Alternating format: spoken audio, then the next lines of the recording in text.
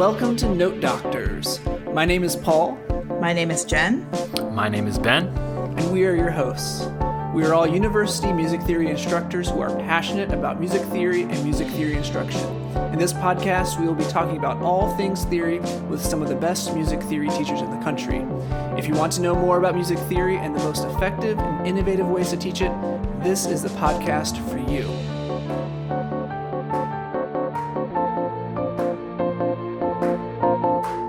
Well, welcome back, listeners. We are here in 2021 with our very first episode of the year.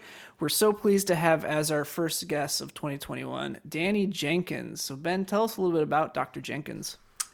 Danny Jenkins is Associate Professor of Music Theory at the University of South Carolina. He has published research on Elliott Carter, Arnold Schoenberg, and public music theory. A dedicated pedagogue, Jenkins has received teaching awards from the Eastman School of Music, the University of Rochester, and the University of South Carolina. The important question, and the first question that I asked is, well, what is it that they want to learn about, right? Instead of thinking of music theory, instead of thinking as public music theory, and that music theory is this fixed body of knowledge that you can deliver to people and they can receive, think of it as public music theory. Like, what is the segment of the public that I'm interested in working with? And how might I be able to use my music theoretical knowledge and skills to help that segment of the public? I think when you ask the question that way, then all different kinds of things pop into your mind. So today our very special guest is Danny Jenkins, and he's coming to us from the University of South Carolina, the East Coast, USC, right? I guess. That's right. And we just wanted to open up with kind of asking you a little bit about how you got started into theory. Was it a 7th grade career aptitude test that you took that kind of told you, music theory is the way to go, or was there something a little bit more intuitive? It's funny that you mentioned 7th grade. That's when I grew up in Kentucky. And in the county I grew up in, that was when you started band. And I had piano lessons. My mother had put me in piano lessons when I was about 9. And so they give you this test, and they ask you which pitch is higher and which pitch is lower. Perhaps some of you have taken that same test. And so I scored fairly well. And I said, I want to be a percussionist. They said, no, you'll play French horn. Or it was not going to be percussion. But what happened was I actually went to Catholic school, which didn't have a band program. So to be in band, I had to go to the public school 1 hour a day. And in the 7th grade, that 7th grade band class conflicted with religion class at the Catholic school. And so my father and mother thought, well, perhaps if we're investing in your religious education, it wouldn't be the best idea for you to miss your religious class. So So then in the 8th grade, they got a new band director at that school, and my mother called her and said, my son really loves music. He's had piano lessons, and this year, now in 8th grade, band does not conflict with religion class. Would you consider letting him into the band in the 8th grade? And she said, well, he's had piano lessons. I don't have any percussionists. Would he be willing to play percussion? So careful what you wish for, I guess. But yeah, so my first instrument was percussion. I went to the University of Kentucky, got a bachelor's degree in music education, went back to my old high school and was the assistant band director there for 3 years, Wow. which was a really wonderful experience. And it was a very active program, the marching band just if those of you who have band experience know how intense that experience can be. And at that school, it was very intense. Yeah. But at the end of 3 years, I was ready to move forward with music theory. I had really fallen in love with music theory as an undergraduate student. They had a music theory award that I had won as an undergraduate. And I just really felt that that's what I wanted to do, was be a music theory professor. So I went to the University of Louisville and got a master's in music theory and composition. And it was actually at Louisville that I started singing. I had an ensemble requirement for my master's degree. And I had been in church choir, but I had never been in a collegiate choir or choir at that level. And I thought that would be an important thing for my musicianship. Mm-hmm. So joined the choir, started singing, went on to Eastman to do my PhD. And it was actually at Eastman that I started studying voice privately. And I studied as a countertenor. Oh, wow. I was not accepted into a studio at Eastman. I want to make that clear. I studied with a graduate student, but he was an excellent teacher. And so I really consider countertenor my main performing medium at this point. Although, I'm a theory teacher, piano player, and a couple of years ago, I did dust off the mallet bag and do a marimba trio with a couple of other faculty members. But, I think while I'm a jack of all trades, master of none, these skills have served me very well as a music theory teacher. Both the rhythm skills from my percussion training and then also the way my ear developed from singing. So I'm very grateful for all those different experiences. Yeah, I mean, I think with a theory teacher, it's not the person who's most furthest away from making music. This person has to really know it all and has to be able to make it and sing it and play. And so I love hearing the stories of theorists and really how well versed they are in not just theory, but they can perform a little bit. They can compose. I think that's great, and I think that kind of takes away the stereotype of just this kind of pencil and paper musician that a theory teacher often is. Definitely. I think it's interesting too how many of us start out music ed. I started out music ed, and so did Ben, and several other of our guests have started out that way too. And because really what we do is still music education. It's just not at the high school or elementary level, right? It's just at a different level. So absolutely. And that training, not just the music training, but the education training has served me very well as well. And Same. So I've always been extremely grateful for that degree and for those 3 years teaching high school. That has been invaluable to me in learning how to work with people, how to motivate. I mentioned in one of my job interviews at some point, they said, well, what did you learn from teaching high school band? And I said, well, when you're teaching high school band, your professional success is at the whims of 13-year-olds. So you learn a lot of good people skills. This is kind of a cakewalk in a way compared to that. So yeah, that was going to be my reaction about connecting to people and connecting across all of these quote unquote boundaries of choir people, quote unquote, versus band people versus the percussion guy. We've all heard them, but just to be able to reach out and connect and really genuinely understand what's going on to each of your students. It's invaluable, really. Yeah.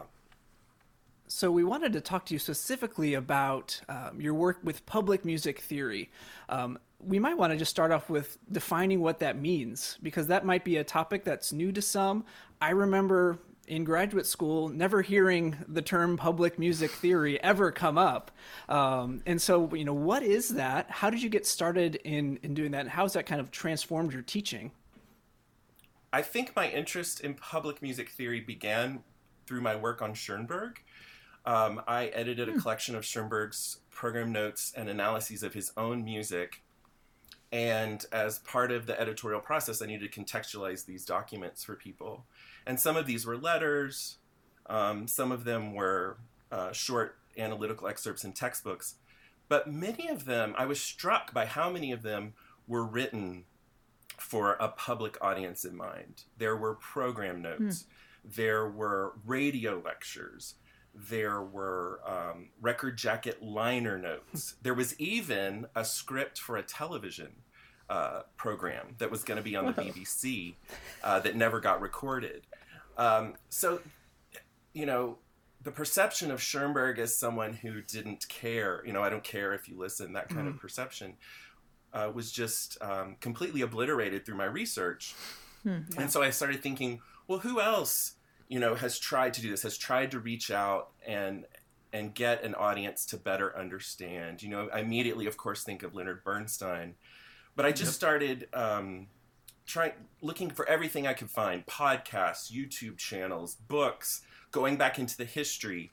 Public musicology was already a term at that point. So there was a lot of information or more information about public musicology. And I started thinking about, well, how does public musicology and public music theory are they the same thing? Do they intersect? Are they completely distinct? So I decided to teach a course in the fall of 2016 that I called Public Music Theory. And I wrote an article about that course that people can read in Engaging Students. And at that time, my idea of public music theory was, what are media or ways of delivery that people who know music theory can communicate to people who don't know music theory? That was pretty much my vision of what this was. And now my definition of what music theory in that context was, I think, was broader than some people's definition of music theory. But it was very much, my models in my mind was the sage on the stage approach, Schoenberg, Bernstein. Someone, you go and they tell you what all this means, and you receive that knowledge. But coincidentally, in the fall of 2016, I also started teaching music theory at Lee Correctional Facility in Bishopville, South Carolina. And through that experience, working with the men at Lee, I have a much broader understanding of public music theory. And so public music theory involves engaging with public partners. That can be one way that you interpret public music theory. And it's also, to me, all these little, I like to call them music theories, but the ways that people conceive of music and have conceptions of music. I think there are daily millions of little public theories that happen as people listen to the radio or stream something. And, so the work in music cognition, I think, is very valuable to a deeper understanding of public music theory as well. Yeah, I sent Jen and Ben your Engaging Students article before we had our chat here, and I love the opening link that you have with the Family Guy, with Stewie singing that song, and I'm home, then I'm going away, and he goes to like the minor six, and that's music theory right there in Family Guy. Yeah, and that happened. I was teaching sophomore theory. And we were talking about modulation, and I wanted them to understand the concept of monotonality. That yes, you modulate away, but eventually you come back. And that home metaphor has been made many times. But I had seen that clip watching Family Guy and had stored it in my brain. And just the kind of world we live in, I just stopped teaching class and I went over to the computer and I found the clip on YouTube and I played it, and they got it immediately. And so I consider that a moment of public music theory, and that's when this issue of intention started to play, because Bernstein and Schoenberg, they have intentions to be public music theorists. I don't think that Seth MacFarlane had an intention to be a public music theorist. I think that he and his creative team were reacting to an experience they've had listening to music. Seth MacFarlane is actually a fairly good musician himself. So I just thought this is something that's accessible to and geared to a general audience. And so for me, it's an example of public music theory. I think that's great. I'm wondering, so, when I think about taking music theory out into the world, there's lots of ideas that come up in my mind, but maybe the first one isn't like a prison, a correctional facility, right? So how did you end up there? What took you to that program, and how did you get connected with it? I first became aware of that of the music program at Lee Correctional Facility in the spring of 2016.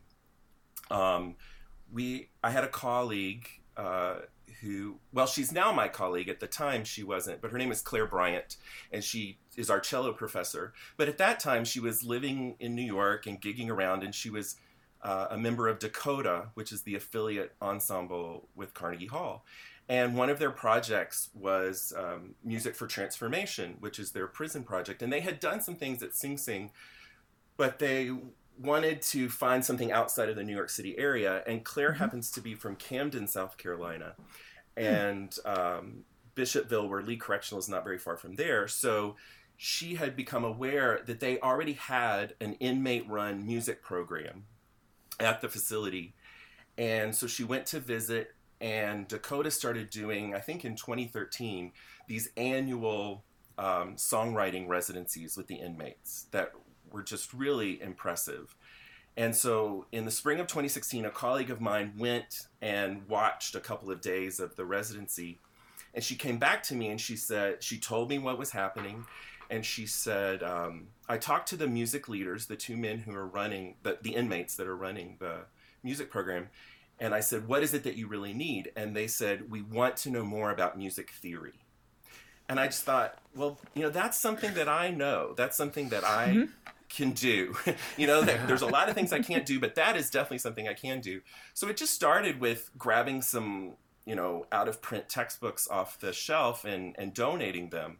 But then that summer, the summer of 16, I attended one of their concerts. They do a couple of concerts a year. And it's just to give people the image of this, kind of the central part of the music making is a rock band setup, lead guitar, bass guitar, keys, drums. But they do a variety of genres of music. I mean, at one of their concerts, you'll hear covers, you'll hear original songs, you'll hear metal, hip hop, country, folk rock, blues, R&B, you name it, it's whatever people's musical tastes are, they're doing it. It was an incredibly inspirational experience. And so after that concert, I spoke with the two music leaders, and they said, we would love to get some more music theory lessons sometime. And so Lee Correctional is an hour away, and I know in Texas distance that's not far, but in South Carolina that's far. That's half the state, isn't it? I was really grateful when the University of South Carolina the School of Music purchased the same teleconferencing software that the prison uses. And so we were able to start doing classes through teleconferencing. And I started with just the two music leaders. And that was the fall of 16. In the spring of 17, we added a beginner's class that one of my graduate students taught. And then by the fall of 18, I took a group of students to the prison, which we can talk about that experience a little bit more. But so it was just this, I just lucked into this situation where people were asking for music theory knowledge. And yeah, that doesn't happen every day. It doesn't happen every day. And so I'm rarely approached about my music theory knowledge. No, it doesn't happen every day. Although I will say, I was out in LA, and I went to the Paramount Studios tour, and I was talking to this woman who was, selling me my ticket, and she said, well, where are you from? And she's just chatting me up. And I said, I live in South Carolina. And I said, I'm a music theory professor. She goes, oh, music theory. She's like, I need to know more about music theory. and I said, well, why? What is it that you want to know? And she said, right. Well, I want to do songwriting. And I said, well, what kind of music do you like? And she started telling me, Hamilton. I love Hamilton. I said, well, have you seen this series of videos on YouTube that they analyze Hamilton from a music theory perspective? I think that would be a really good place for you to start. So, I just thought, wow, this is so great. These moments keep happening. But I think what your question is, how would you go about maybe seeking one of these kinds of relationships or experiences? Yeah. And I think that, there's a few different ways to do it. One of the other examples of public music theory that I do here in Columbia is I work... I teach some classes at the Lurie Senior Center, which is it's not a residential center. It's a day center. And they contacted me. I don't know how they found out about me, but they regularly do classes, like these 4-week classes. And they said, would you be interested in teaching one? And so then the question, I think if you're ever presented with that kind of situation, the important question, and the first question that I asked is, well, what is it that they want to learn about, right? Instead of thinking of music theory, instead of thinking as public music theory, and that music theory is this fixed body of knowledge that you can deliver to people and they can receive, think of it as public music theory. Like, what is the segment of the public that I'm interested in working with? And how might I be able to use my music theoretical knowledge and skills to help that segment of the public? I think when you ask the question that way, then all different kinds of things pop into your mind. Even public music and the theory even, it takes more of a backseat. I think music has to be also before the theory as well, but I don't know. I don't want to interrupt. No, absolutely. I think that absolutely, very good point. Because at Lee Correctional, the kind of music making that was going on there was, not music that is in general well served by the theoretical training that I've had. And so when we started the beginning classes, I'm here in my office at the university, and I look at this bookshelf behind me that's loaded with undergraduate textbooks. And very few, I would say perhaps none of them really served me well as I was thinking about, okay, what is a beginning music theory class going to mean for this student population? And what is it going to mean for the graduate student that has to teach it? And so when those questions became the initial questions, or the most important questions, then the world of music theory just opens up so much bigger, and you have just a more encompassing understanding of what we mean when we say music theory. But I agree with you. The issue of serving the music and serving the public is really important. Yeah, totally. I've thought many times about how our curriculum is often very sort of keyboard driven or written notation driven. And it has to be, if our students are going to go out and pursue careers in music, they have to be really competent at all of those things. But many of the students that come into my program, we have a large music business program. A lot of them are really extremely proficient guitarists. And they end up, of course, having to take like fundamentals because they don't read staff notation, even though maybe their ear is very developed or their, ideas about music are very developed. And my colleague here and I have talked many times about how do we develop a fundamentals class that will serve those students better and capitalize on the things they already know, rather than taking them from a position of, well, you got into our program, you play really well, we're excited about your skills, but now we're going to sit you down and tell you that you actually don't know anything at all, and you're going to have to start at zero and learn like A, B, C, D. They do have to learn that, but they do know a lot. How can we capitalize on that? I think that's, when I think about inmates in a prison who are making music and really excited about making music, probably a lot of them have that sort of experience. They're guitarists, or they just have a natural ear about it, and learning to capitalize that is the best kind of teaching, I think. Yeah, and I have thought about this issue a lot, about the necessity of staff notation. And for certain musicians, it may not even be necessary for them to read staff notation. I think it's important for them to know staff notation, but to be a kind of fluent reader of staff notation, that may not be the most important thing for their music making. I've been thinking about that a lot because we've added musical theater and music industry degrees, and we're going to start accepting students into those degrees in fall of 2021. And so thinking about our curriculum and how well it would serve that student population is really being informed by my experience at Lee Correctional. I think there's certain kind of fundamentals that we do want them to know, but I also think, it just allows us to rethink things that we think are very, very important. And maybe Absolutely. That knowledge can be demonstrated in other ways. Maybe that competency can be demonstrated in other ways. So yeah. It's something I'm thinking a lot about as well. Yeah. Some schools solve the problem by having the students separate. There's separate tracks for music theory. The theater people, the industry people take one kind of music theory and the other students take another kind.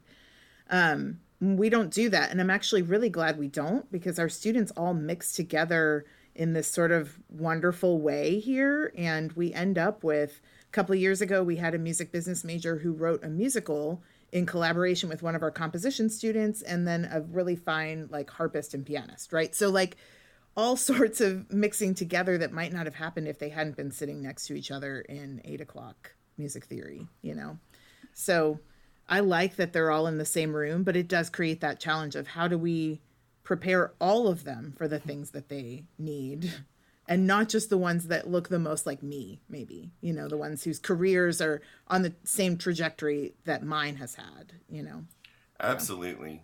Absolutely. And the other thing is, we don't know what their career trajectories are going to be. Exactly. They don't either. When I went to undergrad, I was not going to be a music theorist, Same. Yep.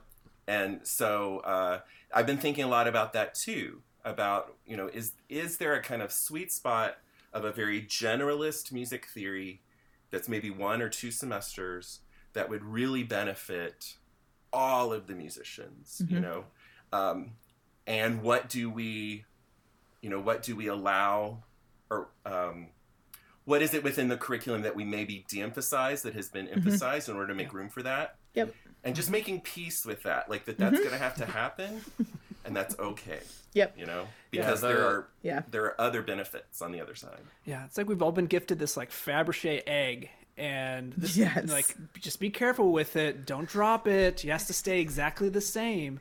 And I think it's great to hear all these voices are like, no, we need to maybe not smash the egg. The metaphor is breaking down, but really think outside the box. So I'm curious, what music theory did the inmates at Lee Correctional Facility want to learn? What were the kind of theory topics that really resonated with them, or they're really excited to understand? Well, the beginning class kind of runs through some similar thing. They go through a cycle, and people kind of come in and they learn that, and then they might move up to the advanced class. But it's focused, the beginning class is focused a lot on rhythm and meter, like being able to tell if something is in a, what we would say is in simple or compound meter, but we talk about feels instead of that, different terminology for that. And basic things like, can you feel the beat? And if you can feel the beat, how is that beat divided? How would you groove to this? We teach the Nashville number system. So there needs to be an understanding of chord or triad. But that doesn't have to be like 3 notes stacked on a staff, right? Like that's a very convenient visual for someone who's learning to play the keyboards in the band. But if you're learning to play guitar in the band, that is not necessarily the most important visual. And so, we do have keyboard handouts, we have fretboard handouts, and kind of thinking about these things in different ways and letting people kind of come to them through, and they will often offer ideas that are very interesting. And I think validating those ideas and building on them is a really important part of that process. The advanced class, these are extremely talented musicians. And so we've done a variety of things. We usually start each semester and I say, okay, what do you guys want to do? One semester, it was all about, they wanted to learn classical form. That's just what they wanted to do. Wow. So I was like, well, that's something I can definitely do, And so by the end of the semester, we were looking at, some sonata form movements, wow. I'm sure some of the ones you all taught. Yeah. I remember we did the Mozart F major that has that descending fifth sequence, and it's got all those seventh chords, including the 7/7 and the 3/7 and the 6/7. And one of them said, "Now, Danny, you told us classical composers didn't use them kind of chords." They were, because I said, well, in classical music, it's really 2/7, 5/7, but not really like 7/7 or like major 7/7 or 3/7. And, and they called me on the carpet, for that, which I really appreciated. It showed me a lot about the biases I was bringing to the situation. But the project we were doing with the advanced class before the pandemic hit was the University of South Carolina School of Music had been able to donate a computer to the music program at the correctional facility that included GarageBand and Finale and some other things. And so we were doing a project with our wind ensemble director. We took a small wind group to the facility in the fall of, what year are we on now? Sorry, the pandemic has gotten me on this. So this was the fall of 19. Fall of 19. We took a small wind ensemble and we played a concert. And in the advanced class that semester, we had been talking about instrument transpositions and writing for the instruments that were going to be available. and they had written some short pieces, and they were learning to use Finale in the process. And it was just a completely different way of thinking for them. If you've played piano or guitar all your life, and all of a sudden this idea of like a single line instrument is such a challenge. And like, well, how can I get it to sound like this? Or how can I get it to sound like that? And we had so many conversations around timbre and articulation and dynamics and these kinds of things that sometimes sometimes fall out of the curriculum. Mm-hmm. And we were planned to do a concert of their pieces in the spring of 20, but the pandemic hit. So I'm really hopeful that, we can get on the other side of this and that we can do that. I know that they were really excited about it. The students who had gone were really excited about it. So, but yeah, those are the kind of things. They just kind of tell me like what they want to do.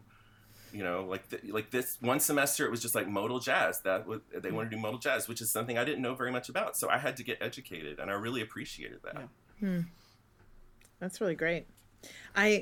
There was one Theory 3 or something one year where I asked them at the beginning of the year, what is it that you want to learn? Like, you've had 2 semesters in music theory. What are you still like? When is she going to tell us about this?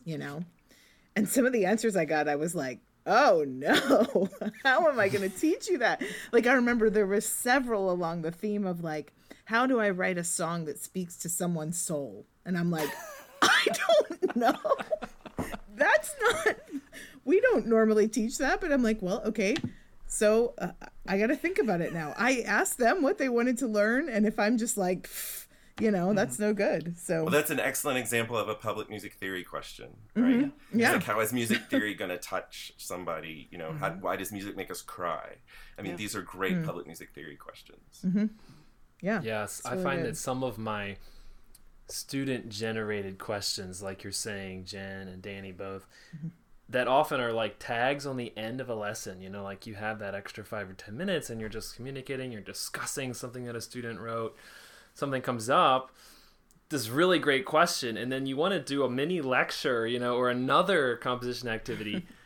I find the next semester that becomes like the main starting point for like that entire talk, because that was such a good question by the student that it almost kind of transforms the way you do it the next time, in my case at least. Yeah. I did sort of farm that one back out to them. I think I created a little project where I made them like find a song that really has spoken to you, and you have to analyze the song and talk about like, what is it? Right. What is the moment that hits you in that song or whatever? And a lot of it was use of seventh chords, modal mixture, a lot of them chose popular music examples, and that was what was getting them, were those sorts of things. But yeah, when you ask them what they want to know, it's always what comes back to you is always really interesting. And I think you're right, Ben. It often ends up being a part of what you do on and on and on from there. And I think we can all think of those pieces for ourselves. Mm-hmm. When we were, not quite sure that this music theory was for us, that there were certain pieces that we just thought, oh my gosh, I have to know more about what's making that tick or why it's making me feel the way it does. Mm-hmm. So I think that's a really great project that you were able to do with your students. It went well. Yeah, I have to say, haven't used it again though in a while. Maybe I'll pull that one back out this spring. I was going to say, listening to the group, the collaboration between the students and the inmates, I thought the result was fantastic. Mm. There was a video clip that we watched before, and I thought, wow, this is really impressive because I couldn't really tell, for example, oh, that's definitely the USC students or something like that. I thought, wow, this group sounds great, and I just wanted to put that out there. Yeah. So just to give a little context to the listeners, in fall 2018, I taught a course on rhythm and meter, a graduate course here at the University of South Carolina. And then I also, the advanced class at Lee, their topic was rhythm and meter that semester. And near the end of the semester, the 2 classes met through video conferencing, and we wrote some songs together. Really, the men kind of started the songs and then gave them to us, and then we kind of arranged around the songs or added, maybe a verse or something like that. but this was an incredibly successful project that we did, because we eventually went to the facility and we all performed together. And you know, I had the students at the end of that semester write reflections on their experience, and it was just so beneficial for me to read what they had learned, both musical and extra musical, from that experience. And I remember specifically, we had a student, he's an organist in town. He's a really fine organist. He had never listened to any rap or hip hop in his life. And as we were video conferencing, the men said, you know, this song, we should have some rap breaks in this song. Or, you know, somebody should drop a 16. That's the term. Somebody should drop a 16 here. And they were like, do some of the students want to do that? And this organist came to me and he said, I really want to do this. He said, I know that it's way outside of my comfort zone, and I just really want to do this. And so he wrote a rap, and he went there and he performed it. He had some difficulties, but, you know, he pulled himself back together and he had that experience, and he just wrote about what a great experience that was. And, you know, they could tell. I remember there was one point where they could tell that he was like getting nervous about it. And one of the inmates just came up to him and they said, hey man, country boys can rap too. It was just like this just really beautiful moment of like, we're going to have this shared, you know, musical experience today. And so many of the students commented on that, they didn't feel this pressure to perform perfectly that they feel so much of the time. And it was such a joyous experience because it was so participatory. That kind of anxiety that comes with, you know, doing a perfect performance was lifted off their shoulders. So I was really pleased with that experience. I love that so much because I love it when students are willing to risk, like to take a risk and just try it. Because you don't know how it's going to turn out, and that's okay. And college is the perfect time to make those types of risks and try things out, very low stakes. And so I love the image of a rapping organist. I think that's awesome. I just love that. Yeah. And so,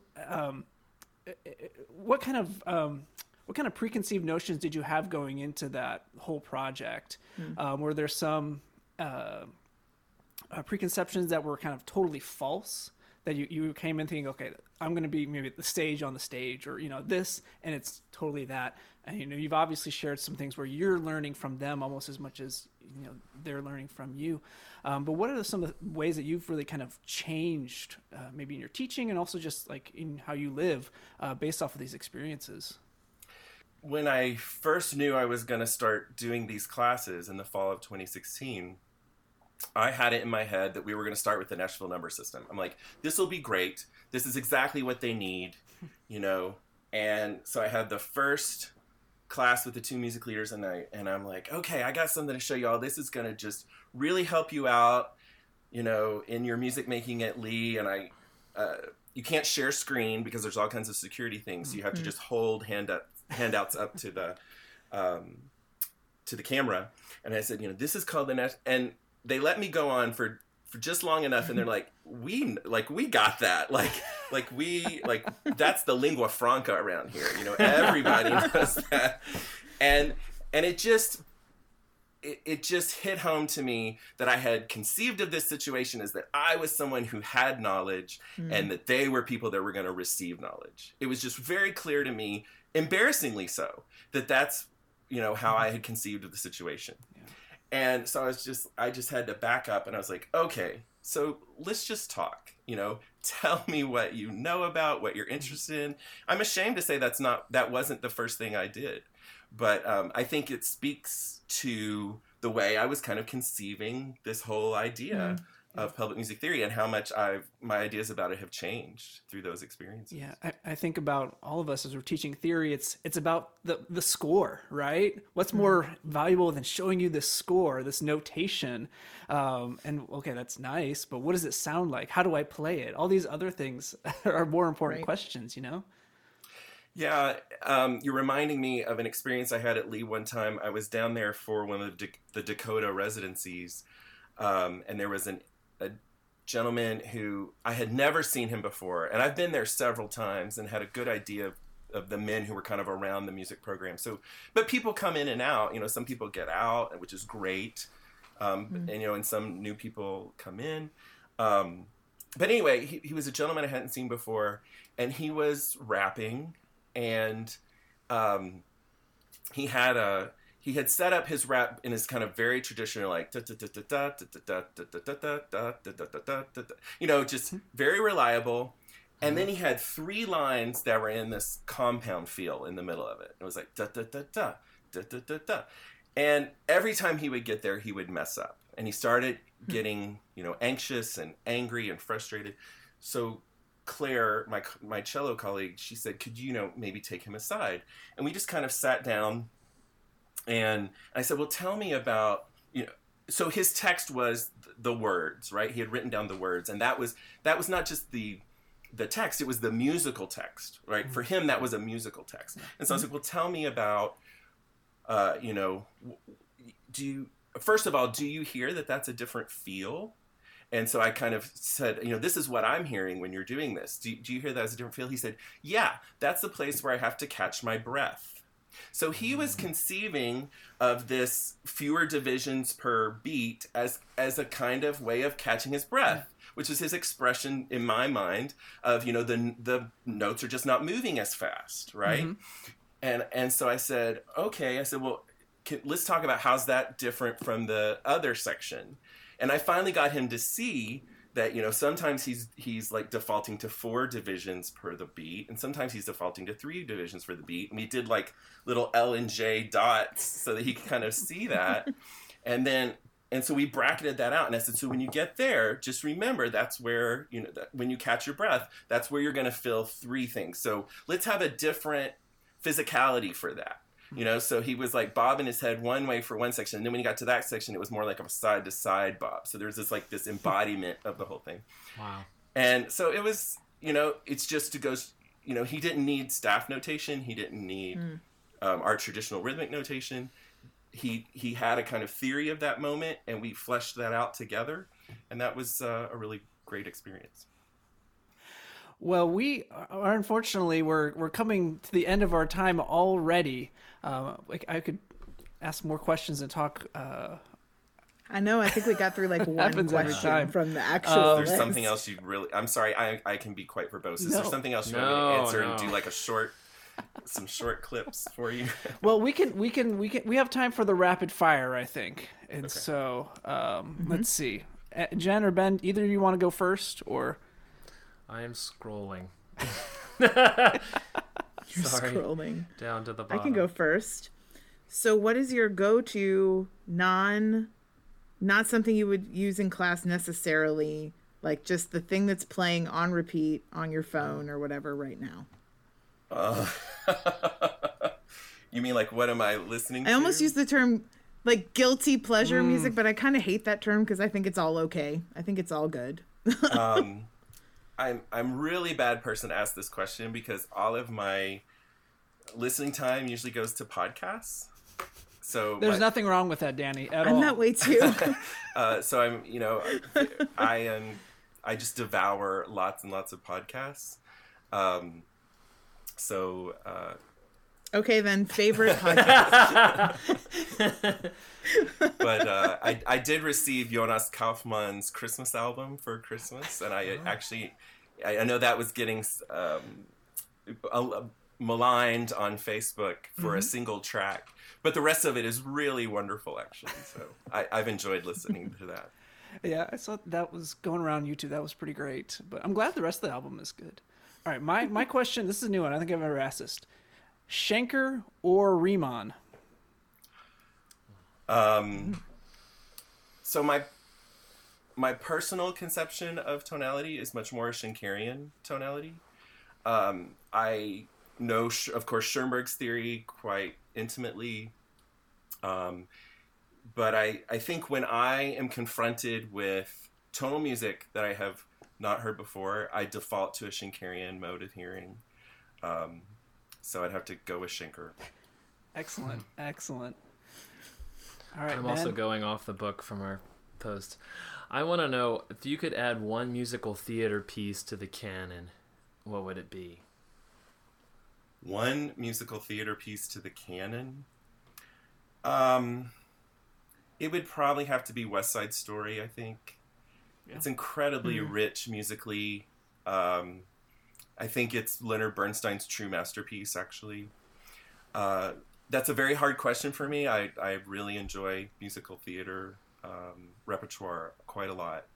But that I'd have to say West Side Story. Yeah, it's definitely out of my area of expertise, so I was just curious to ask some people as I run across them what they want to add. I gave a public music theory talk before a screening of West Side Story once, so I've even kind of thought about how do you get this across. It was during the Bernstein Centenary, and the art house in town was screening West Side Story, so I got to give this 10-minute public music theory lecture. I say, now listen for these things when you're watching the movie. And I had people come up to me after, and they say, I've never noticed all those connections before. So that was, affirming. Well, that score is just full of all these little motives, right? For Maria and the different the games. Absolutely. And things like that. That's great. Yeah. Well, as we're finishing up, maybe let us know kind of what projects you're working on now, what things you have in the works, and how can people find you if they want to learn more about your work or kind of follow up with other questions about public music theory. So my biggest project at the moment is I'm editing the Oxford Handbook to Public Music Theory, which I am really excited about. A couple of people who've already been guests on your show, Jenny Beavers and Jenny Snodgrass, are authors in that publication. The authors have responded enthusiastically, and it's moving forward at a great pace. So I'm really excited that will be published, and that I hope that document will be something from which springs a lot more thinking about public music theory. And then I have a couple of other things, contributions to some collections. So there's never a dull moment. There's plenty on there's plenty on my desk, but I think of course the big project is the Oxford Handbook. And if you want to get in touch with me, you can email me at djenkins@mozart.sc.edu, or you can find me on Facebook, Danny Jenkins. So I'd be happy to talk to you more. So that's our show. Thank you so much for listening to Note Doctors, the Music Theory and Pedagogy podcast. We will be back with more interviews with professors and teachers who will be dropping all sorts of theory knowledge for your education, edification, and enjoyment. So until then, bye-bye.